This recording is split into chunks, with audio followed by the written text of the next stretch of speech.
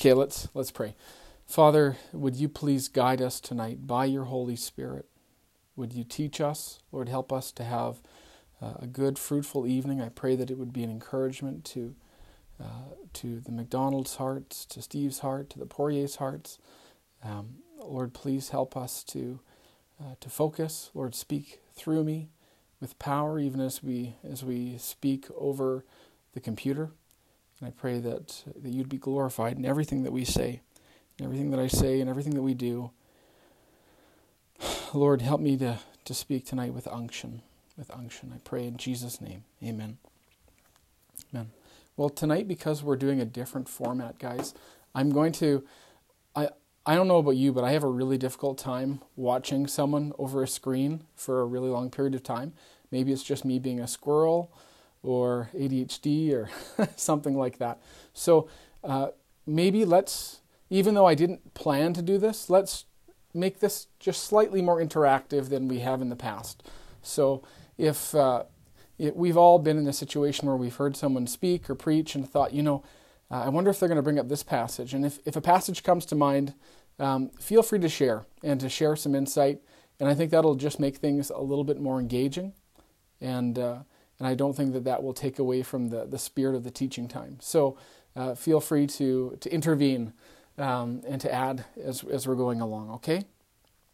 So we're looking at the second part of our statement on the Holy Spirit. Elias last week showed us or taught us about the divine identity, the divine nature of the Holy Spirit, that he is God the Spirit, and he taught us that one of the roles, or some of the roles of the Holy Spirit, are to glorify Christ, to convict the world. We know that in Scripture, to convict the world regarding sin and righteousness and the judgment, and then imparting life through regeneration. And this week what we're going to do, we're going to dig just a bit deeper now, and we're going to look at what God the Spirit does upon our conversion. So this is maybe for Jesse and Selena when they catch this online. Hopefully this might be helpful for them. But what the third person of the Trinity does when a person is converted, and then the activity of the Holy Spirit for the remainder of a believer's life. So it's like I do with all of these, I had too much fun and I have too much information, so I'm just going to have to prune as we go. But we'll read the statement first. So it says, the Holy Spirit, the Spirit of promise, this is the second part, seals, anoints, indwells, and sanctifies believers upon their conversion. And further to that, he further sanctifies, leads, illumines, fills, and graciously empowers for godly living and service until the day of redemption. Now, what I've done here for ease is we'll break this study up into two sections. So we'll look firstly at the activity of the Holy Spirit upon conversion, and we're going to do a bit of a word study on those words individually. So seals, anoints, indwells, sanctifies. And then secondly, we'll look at the role of the Spirit in the life of a believer from justification to regeneration. All right, so let's look at that first section first. We'll look at this. The Spirit of promise seals, anoints, indwells, and sanctifies believers upon their conversion. Now, last week, Elias unpacked a little bit already this idea of the Spirit of promise. And so the language that we get this from, this idea of the Spirit of promise, the Holy Spirit that was promised to the church as part of the new covenant, one of the passages we would look at is Ephesians chapter 1 in verse 13. So Ephesians 1:13, it says, in him, that's in Christ, you also, when you heard the word of truth, the gospel of your salvation, and believed in him, were sealed with the promised Holy Spirit. We see the seal or the Spirit of promise. And if you're a fan of church history, that expression, the Spirit of promise, we actually get from William Tyndale. And the King James Version, the translators, they borrowed that language. And so in the King James Version or in the Tyndale Version, it reads something like this: you were sealed with the Holy Spirit of promise.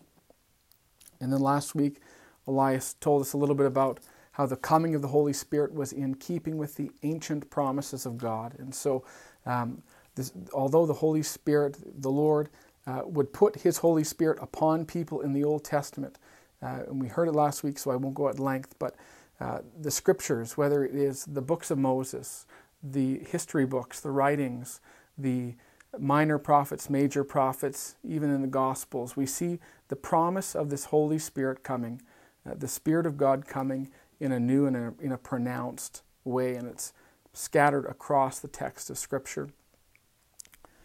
And then finally, in these last days, God has poured out His Holy Spirit upon His believers. And I just want to say, what a blessing that is, that our Lord keeps His promises. When we think about the world in which we live, there are men who make promises and choose not to keep them. There are folks who make promises and then forget about them, even with good intentions, and fail to keep them. But unlike man, when God speaks, His word is truth. I'm mindful of Psalm chapter 12 and verse 6, where it says, "The words of the Lord are pure words." I love that. Has a man ever had pure words? Only when he's speaking the Lord's words. The words of the Lord are pure words, like silver refined in a furnace on the ground, purified 7 times. And if we can extend this just a little bit further, the promises of the Lord are pure promises.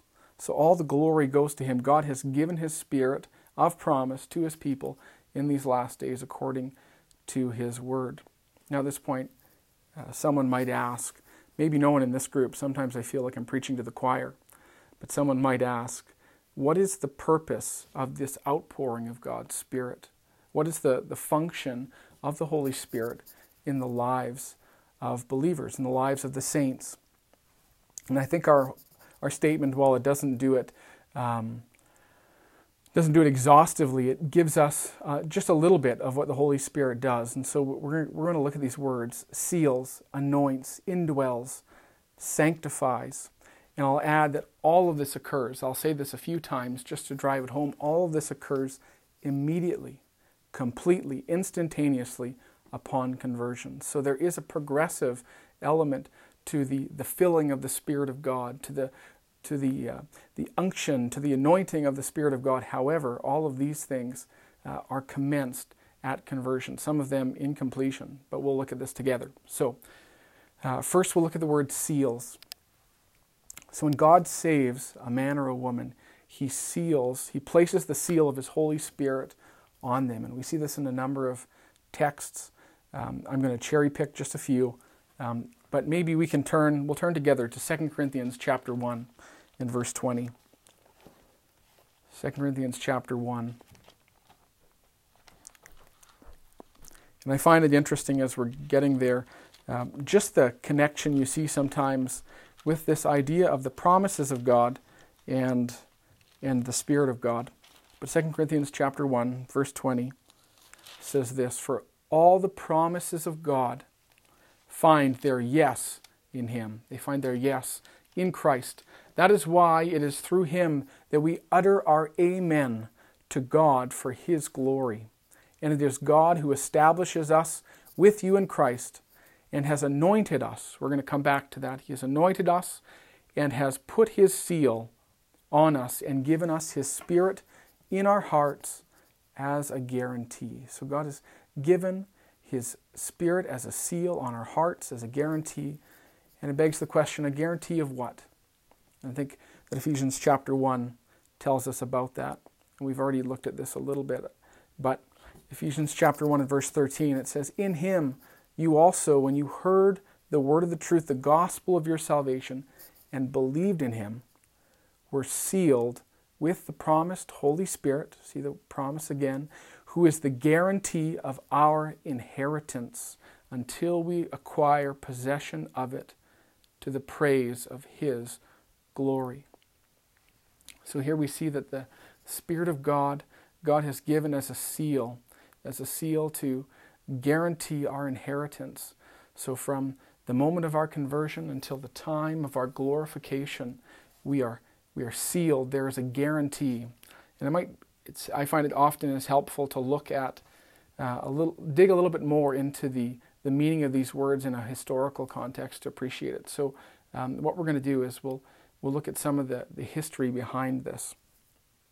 So in the Bible, it says that God has set his seal on us. He's referring to an ancient practice. And I'm looking at you, McDonald children. Maybe you guys have experienced something like this before, or seen something like this before, maybe in a movie or in a book.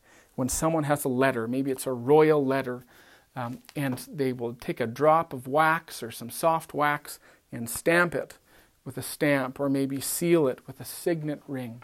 Well, that's what God has in mind there, is to seal or to stamp wax, and so that might be on a decree.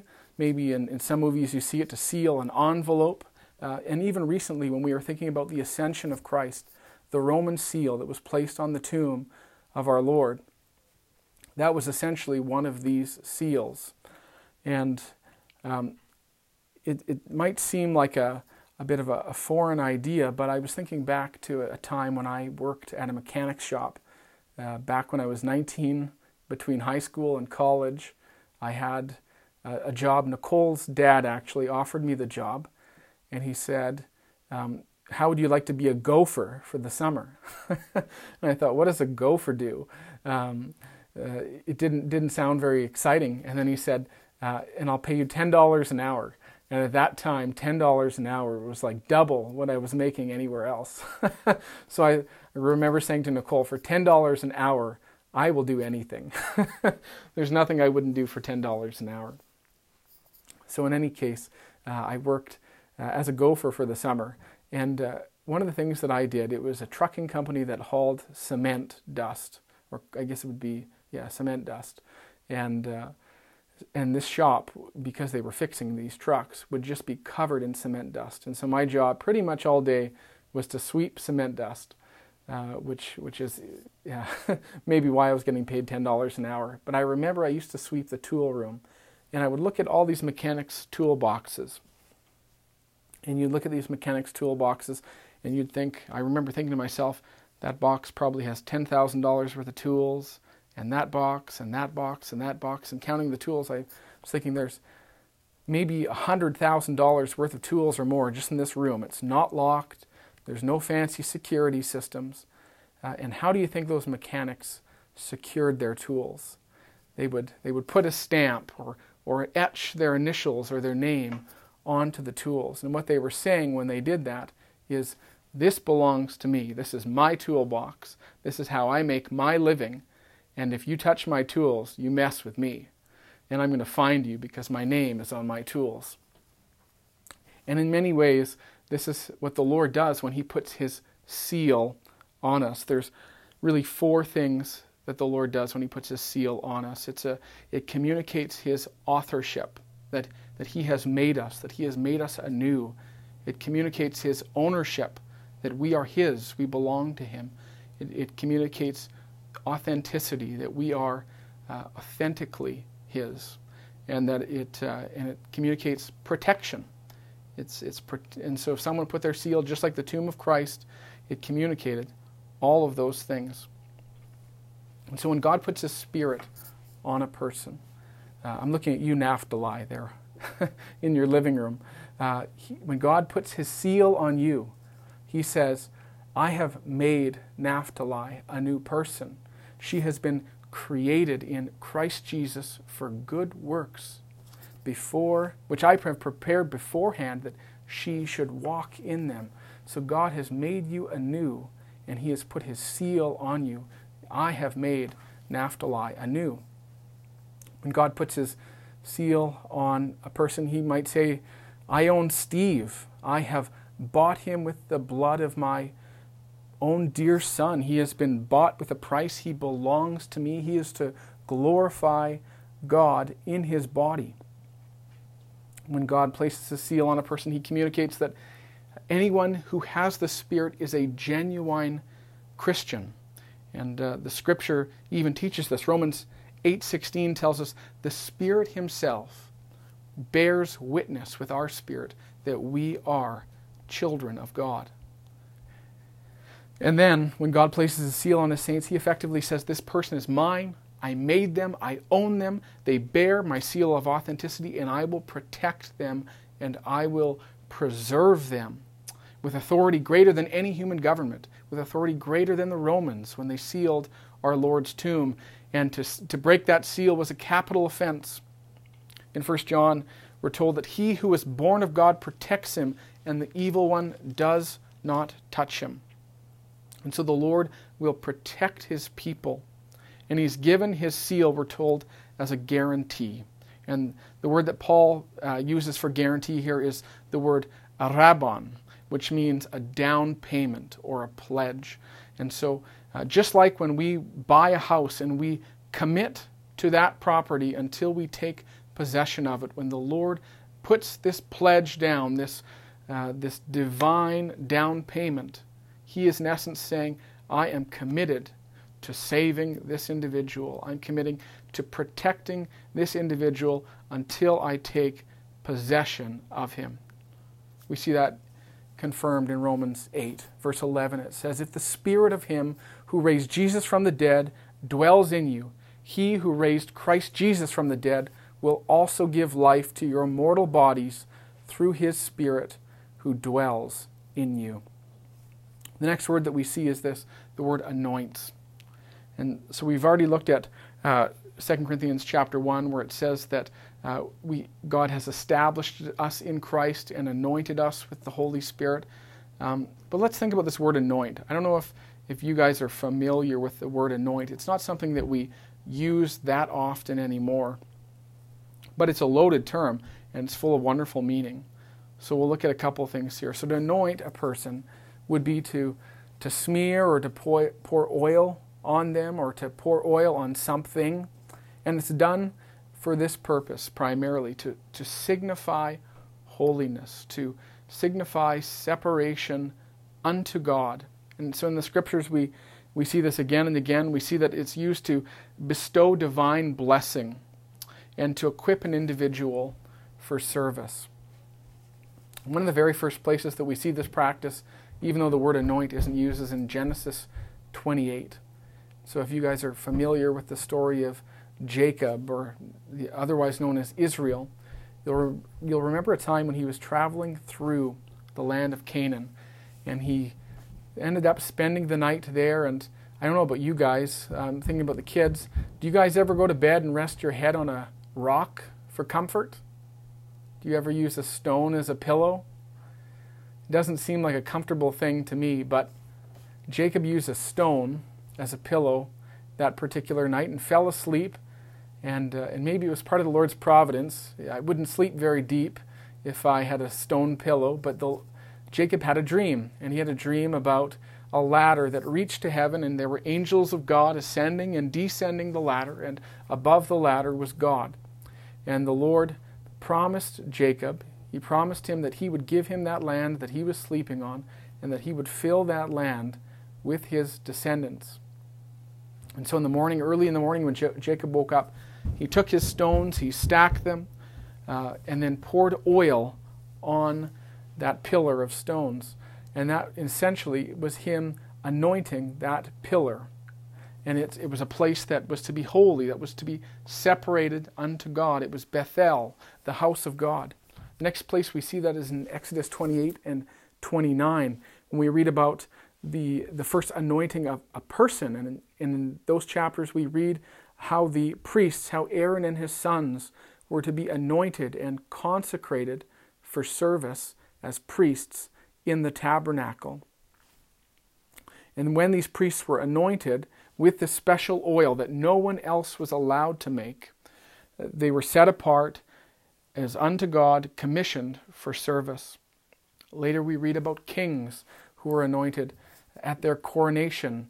My mind goes to King Saul. If you remember that story, King Saul was anointed with oil, we're told. And then shortly thereafter, in 1 Samuel, it says that God gave him another heart. It was at that anointing, or shortly after that anointing, that God, in essence, made Saul anew, not in the New Testament sense, but in an Old Testament sense. And then later it says that the Spirit of God rushed upon him and he prophesied. And all who knew him previously saw how he prophesied with the prophets. The people said to one another, and the people said with one another, "What has come over the son of Kish? Is Saul also among the prophets?"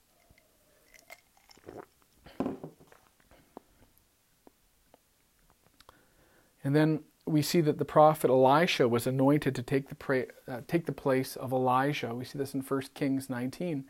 And he too received power to effect his ministry. And then finally, the ultimate anointed one is none other than Jesus Christ. The name Christ, the Greek word Christos, translated means anointed one. We see in passages like Luke 4, it says, "And the scroll of the prophet Isaiah was given to Jesus. He unrolled the scroll and found the place where it was written, 'The Spirit of the Lord is upon me, because he has anointed me to proclaim good news to the poor. He has sent me to proclaim liberty to the captives and recovering of sight to the blind, to set at liberty those who are oppressed, to proclaim the Lord of the year's favor.'" And so Christ came as the ultimate prophet, priest, king, the ultimate anointed prophet, priest, and king. And he is the substance to which all these shadows point, as we've said so many times already. And he was set apart as God. He set himself apart as God unto himself. The scriptures tell that he consecrated himself to do the will of God. And when he ascended into heaven, he essentially bestowed his mantle, this anointing, upon his body, the church, to carry out ministry in his place. And we see this, these verses begin to make sense when we understand this aright. 1 Peter 2:9, where we get part of our mission statement from, "But you are a chosen race, a royal priesthood, a holy nation, a people for his own possession, that you may proclaim the excellencies of him who called you out of darkness and into his marvelous light." We see that divine kingdom, or king and priests, that we would also see in Revelation 5. And all of this comes by the anointing of God's Spirit. Acts 1 verse 8. And this should embolden us as we think about carrying out our ministries to the Lord. "You will receive power when the Holy Spirit has come upon you." He empowers us for ministry, and we'll talk about that a little bit later. "And you will be my witnesses in Jerusalem, Judea, Samaria, and to the ends of the earth." 1 John 2:20. "But you have been anointed by the Holy One, and you have all knowledge." Later in verse 27, "But the anointing that you received from him abides in you, and you have no need that anyone should teach you. But as his anointing teaches you about everything, and is true, and is no lie, just as it is taught you, abide in him." So the Spirit of the Lord convicts, he regenerates, he anoints, and he consecrates for faithful service unto God. Next we'll look at indwelling. And it's too bad. I really wish that I could do all of these terms justice. So if you guys have anything you want to add, please do. I remember, and I don't know if anyone has heard this criticism, but I remember John MacArthur, after he had the Shepherds Conference, or it was around that time, there was a charismatic group that offered a little bit of commentary on John MacArthur. And one of the things that they said was, it's kind of a backhanded compliment. They said it's evident that God has used John MacArthur in an important way, that his Christian ministry has been very valuable. But they said, just imagine how powerfully he would be used of God if he had the Holy Spirit, implying that a person can be a Christian, that they can even be effective, and yet not have the Holy Spirit dwelling within them. Another time I remember reading a book by a Christian author, and I looked at the back of the book, and they had their biography on the back cover, and it said something to the effect of this, that Bob was saved and came to Christ in 1978, but it was not until 1982, when he received the Holy Spirit, that he was truly transformed. And so the question is, can a person believe in Christ? Can they repent of their sins? Can they be saved? Can they live a faithful Christian life and not have the Holy Spirit? I think we know already from what I've said here that the answer to that is no. But we'll let the Apostle Paul answer this as well. He says in Romans 8, verse 9, anyone who does not have the Spirit of Christ does not belong to him. If you do not have the Spirit, you are not a Christian. If you do have the Spirit, you are a Christian. And this is amazing, wonderfully, miraculously, almost unbelievably, when a man or a woman, an individual, is born again by the Holy Spirit. The Spirit doesn't simply affect the change in that person's heart and then move on. No, He enters into that individual's heart, into that individual believer. And what a fearful and glorious thought that is, that every person, I was going to say every person in this room, but every person on this screen who is in Christ has the Spirit of God dwelling within them. And that begins, when I was thinking about that this week, it really starts to drive home the importance of not grieving the Spirit whom God has given us. The Lord taught this, and we see it in the Gospel of John, in John 14. If you love me, you will keep my commandments, and I will ask the Father, and he will give you another helper to be with you forever. Who is it? Verse 17, even the Spirit of truth, whom the world cannot receive, because it neither sees him nor knows him. He says, you know him, for he dwells with you and will be in you.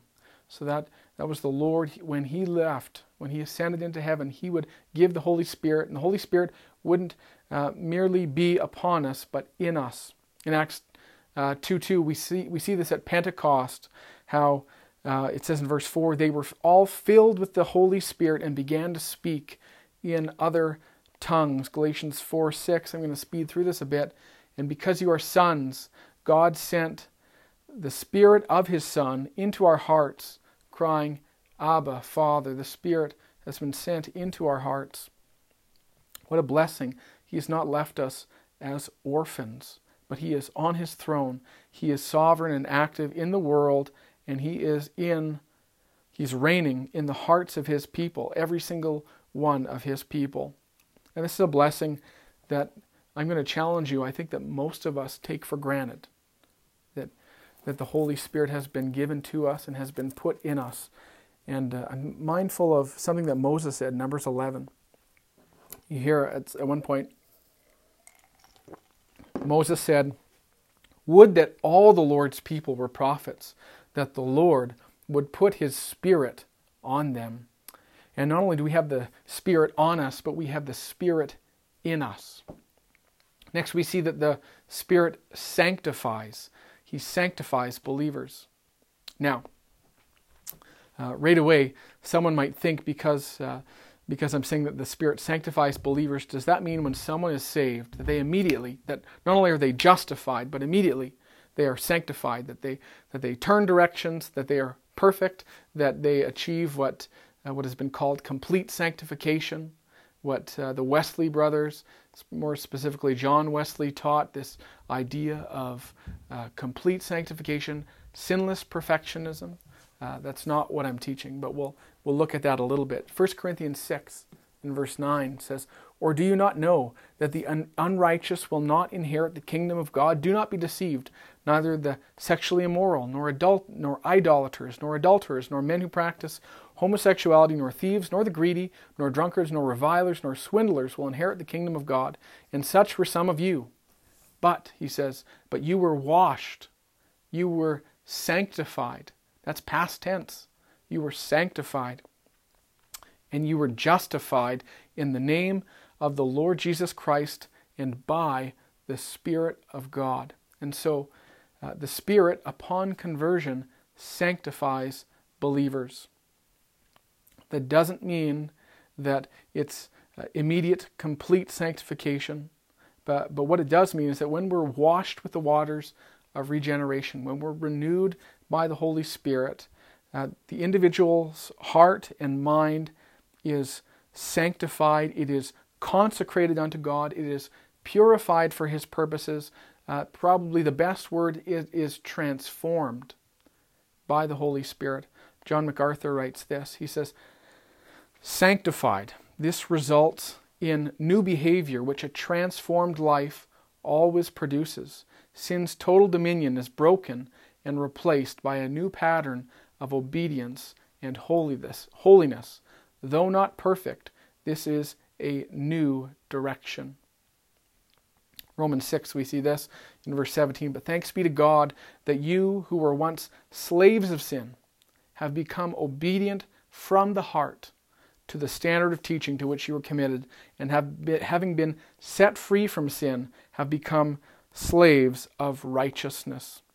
Paul speaks of this transformation a little bit later too. In verse 20, he says, for when you were slaves of sin, you were free in regard to righteousness. But what fruit were you getting at that time from the things of which you are now ashamed? For the end of those things is death.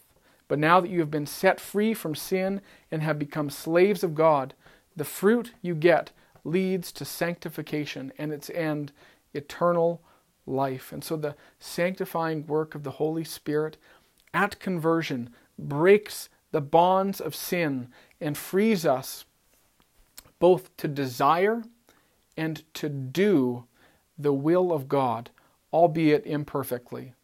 We shouldn't expect perfect repentance. We should not expect perfect sanctification at conversion, but we should expect a transformation, a change of direction, new desires, new affections.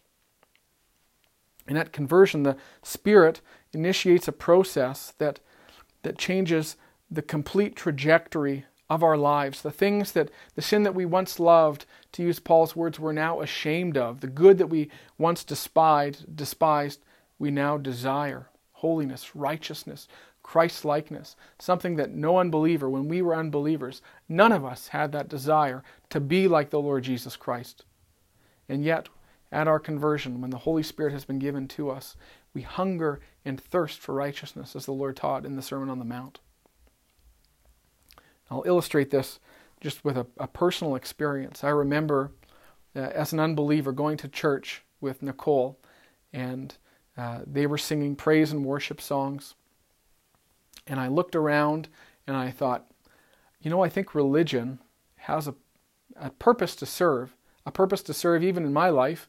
I tend to feel better on Monday after I've been to church on Sunday. But I am not going to get brainwashed like the rest of these people. I'm not going to... I even remember hanging out with a Christian friend, and bless my mom. She was she was looking out for me the best way that she knew how. So I don't want to dishonor her in this illustration. But she said, whatever you do, don't let them convert you. And I kind of smugly laughed and said, oh, Mom, I'm not going to get converted. Don't worry. And then what happened when the Lord saved me a few years later? I remember praying to the Lord, probably with language from Titus 3, like the washing of regeneration. Lord, wash my brain more. Wash my brain more. I offer myself as a living sacrifice, holy and acceptable to you. There was... any sacrifice that I could make was not enough in the service of God. And that's not for my glory, but that's for the glory of God and the glory of the Spirit. It was an instantaneous shift in everything that I had lived for up to that point, lost its luster. And God became everything. And all of this, all that I've described, happens at once at the time of conversion. Praise the Lord for that. He seals, He anoints, He indwells, He sanctifies every single believer. It's not just for a special few. It's not for rock stars, the rock stars of Christendom, but is a reality for every man, woman, and child in Christ. All of these things. It sounds so good, it's hard to believe it could get better, but it does. And so we'll look at the second part of our statement. It reads this: the Spirit further sanctifies. He leads, illumines, fills, and graciously empowers for godly living and service until the day of redemption. So I've already provided a pretty thorough definition of some of these terms. So we're going to pick up the pace a little bit, and we'll leave some room for personal study perhaps. But we'll look at this. He further sanctifies. So while the process of sanctification begins at conversion, it's not yet complete. I've already said that. And we see this in passages like Hebrews chapter 10, verse 14. For by a single offering, I love this passage, for by a single offering, he has perfected for all time those who are being sanctified.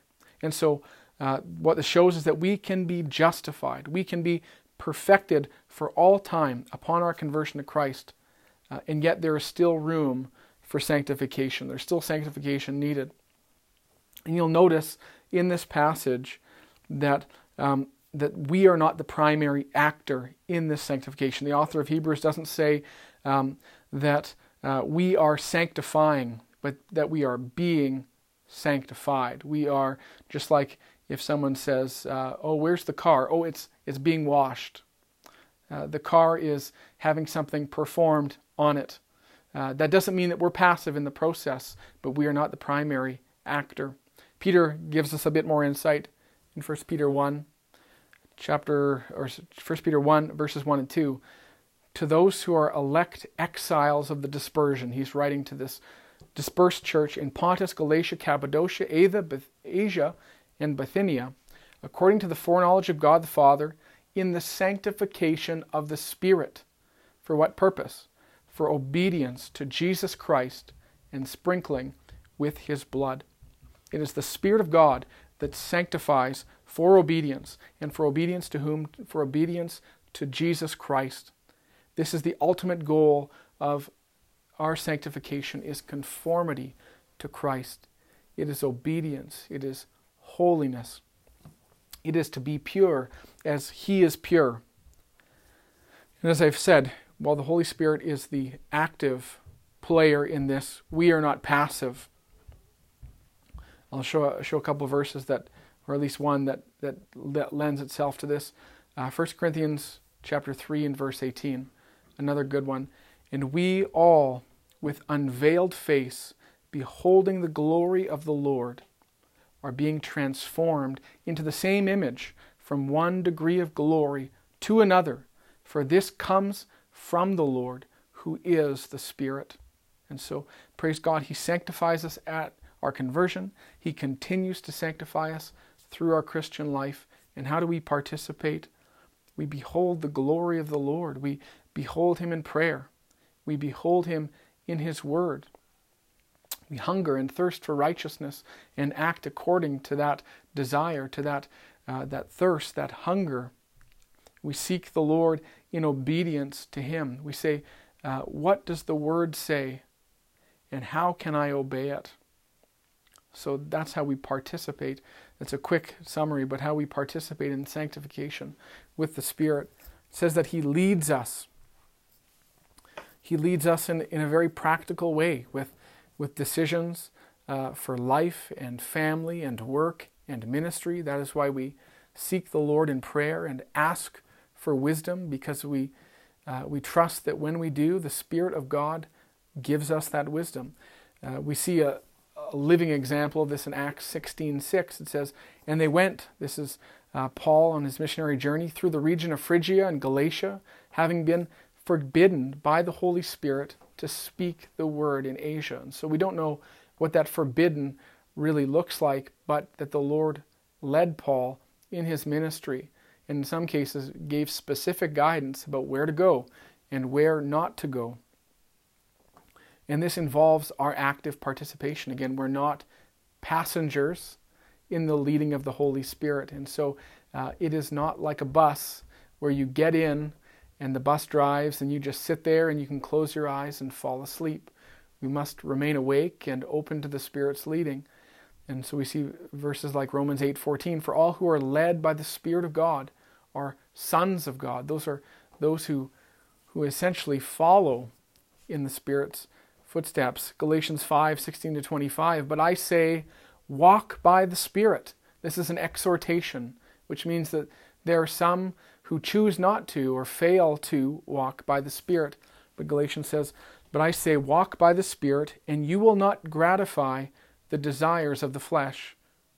This is tied in really closely with our sanctification. For the desires of the flesh are against the Spirit, and the desires of the Spirit are against the flesh. For these are opposed to each other, to keep you from doing the things you want to do. There we see the new affections. But if you are led by the Spirit, you are not under the law. Now the works of the flesh are evident. And he gives a long list of vices. But then he says in verse 22, "But the fruit of the Spirit is this: love, joy, peace, patience, kindness, goodness, faithfulness, gentleness, self-control. Against such things there is no law. And those who belong to Christ Jesus have crucified the flesh with its passions and desires. If we live by the Spirit, let us also keep in step with the Spirit. Let us not become conceited, provoking one another, envying one another." And so we can be led by the Spirit, we can walk in step with the Spirit, or we cannot. And how do we do this? Well, we look at what the Word of the Lord says, and we seek the Lord. We walk in communion with Him. We abide in Him. We seek His direction. As a church, we should be people who are continuously asking, "Lord, where do I go from here? Lord, what next? Lord, where would you have me to be?" And to be in submission to God, to be in submission to His desire, to His will, to His word. We see that He illumines. In 1 Corinthians 2:11, "The natural person does not accept the things of the Spirit of God, for they are folly to him, and he is not able to understand them because they are spiritually discerned." It is the Spirit of God that helps us, that illuminates our minds, that illuminates His Word to help us understand. I remember as a new believer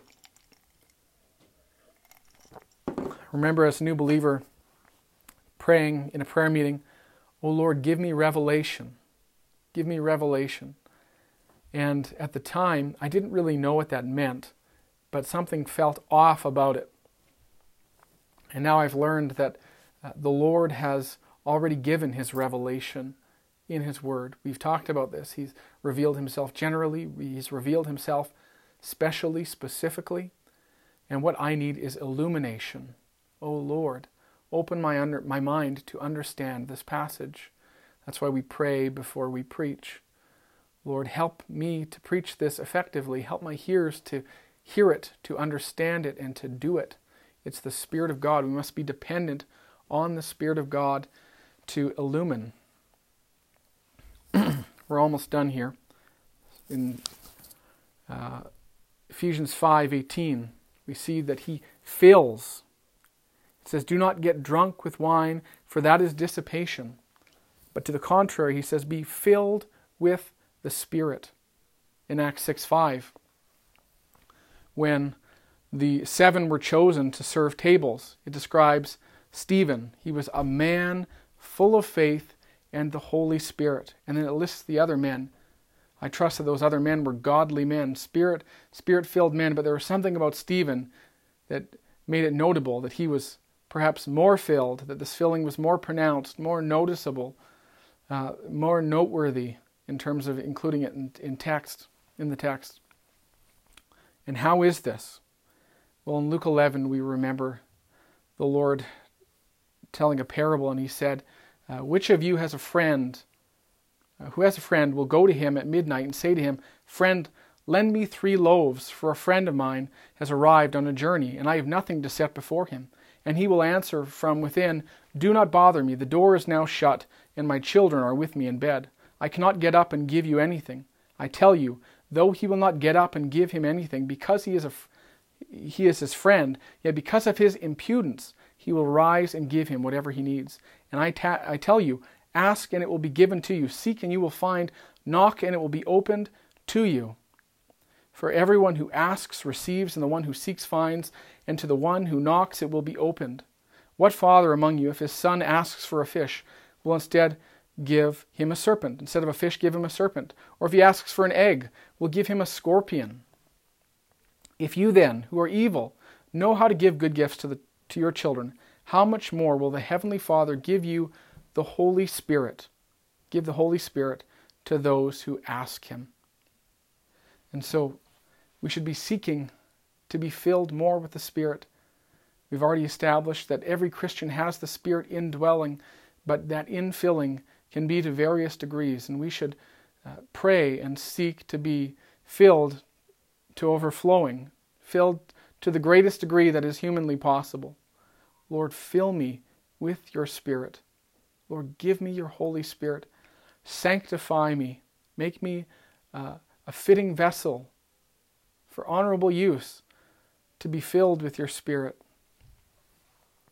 And lastly, he empowers for godly living and service. We've already looked at that at some length with the anointing of God.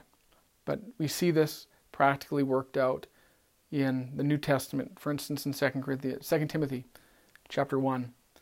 Follow the pattern of sound words that you have heard from me in the faith and love that are in Christ Jesus. By the Holy Spirit who dwells within us, guard the good deposit entrusted to you. Verse 14, by the Holy Spirit who dwells within us, guard the good deposit entrusted to you. Paul is encouraging Timothy, by the power of the Holy Spirit, by the Holy Spirit's work in you, by his empowering, by his equipping, carry out your ministry. And then we see that he gives gifts of the Holy Spirit. We're not going to go through it here, but Romans 12, verses 3 to 8, 1 Corinthians 12, 1 to 11, Ephesians 4, verses 9 to 6. The Lord has bestowed gifts upon his church for the building up of his body to mature manhood, to the fullness of the stature of Christ, we're told in Ephesians 4. And so the Lord has empowered us all to carry out the ministries that he has given us to one another and to the world around us, and ultimately for his glory. So, in summary, at our conversion, I better have it in front of me if I'm going to summarize it. He seals, he anoints, he indwells, he sanctifies. At conversion, praise the Lord. Praise the Lord for that. And if you're a believer and you're questioning your salvation, I would say examine yourself. Do you see that the Lord has sealed you, that he has anointed you, that he's given you new desires through sanctification? Does your spirit bear witness with his that he is in you? And then I would say, look for the fruit of that sanctification in the Spirit. What is your relationship with God like? What is your relationship with sin like? What is your relationship with righteousness like? Do you secretly love sin and do the righteous deeds out of a sense of duty? Or do you desire to live a righteous life and to serve God? Let me ask you, how is your relationship with the Holy Spirit? He is a member of the Trinity that we enter into relationship with through Christ. Have you experienced his leading? Do you seek out his leading? Do you seek out his illumination? Do you pray and ask for him to fill you? Lord, fill me with your Spirit. Does this describe your life in the Holy Spirit? I'll leave it with this sentence. May we be a people, may we be a church plant that is filled with the Spirit of God for the glory of God. All right, let's pray. Father, thank you for your word. Lord, I pray that you would illuminate this word in my heart, in our hearts. Lord, I pray that you would fill us with the Holy Spirit.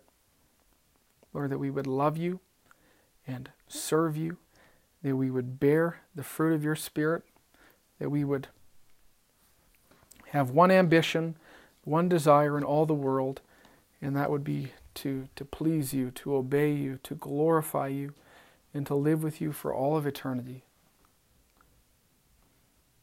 So Lord, help us to understand this. Help us to apply this.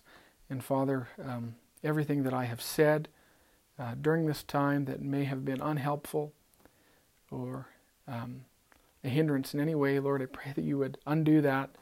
And Lord, that you continue to teach us by your Spirit. I pray in Jesus' name. Amen.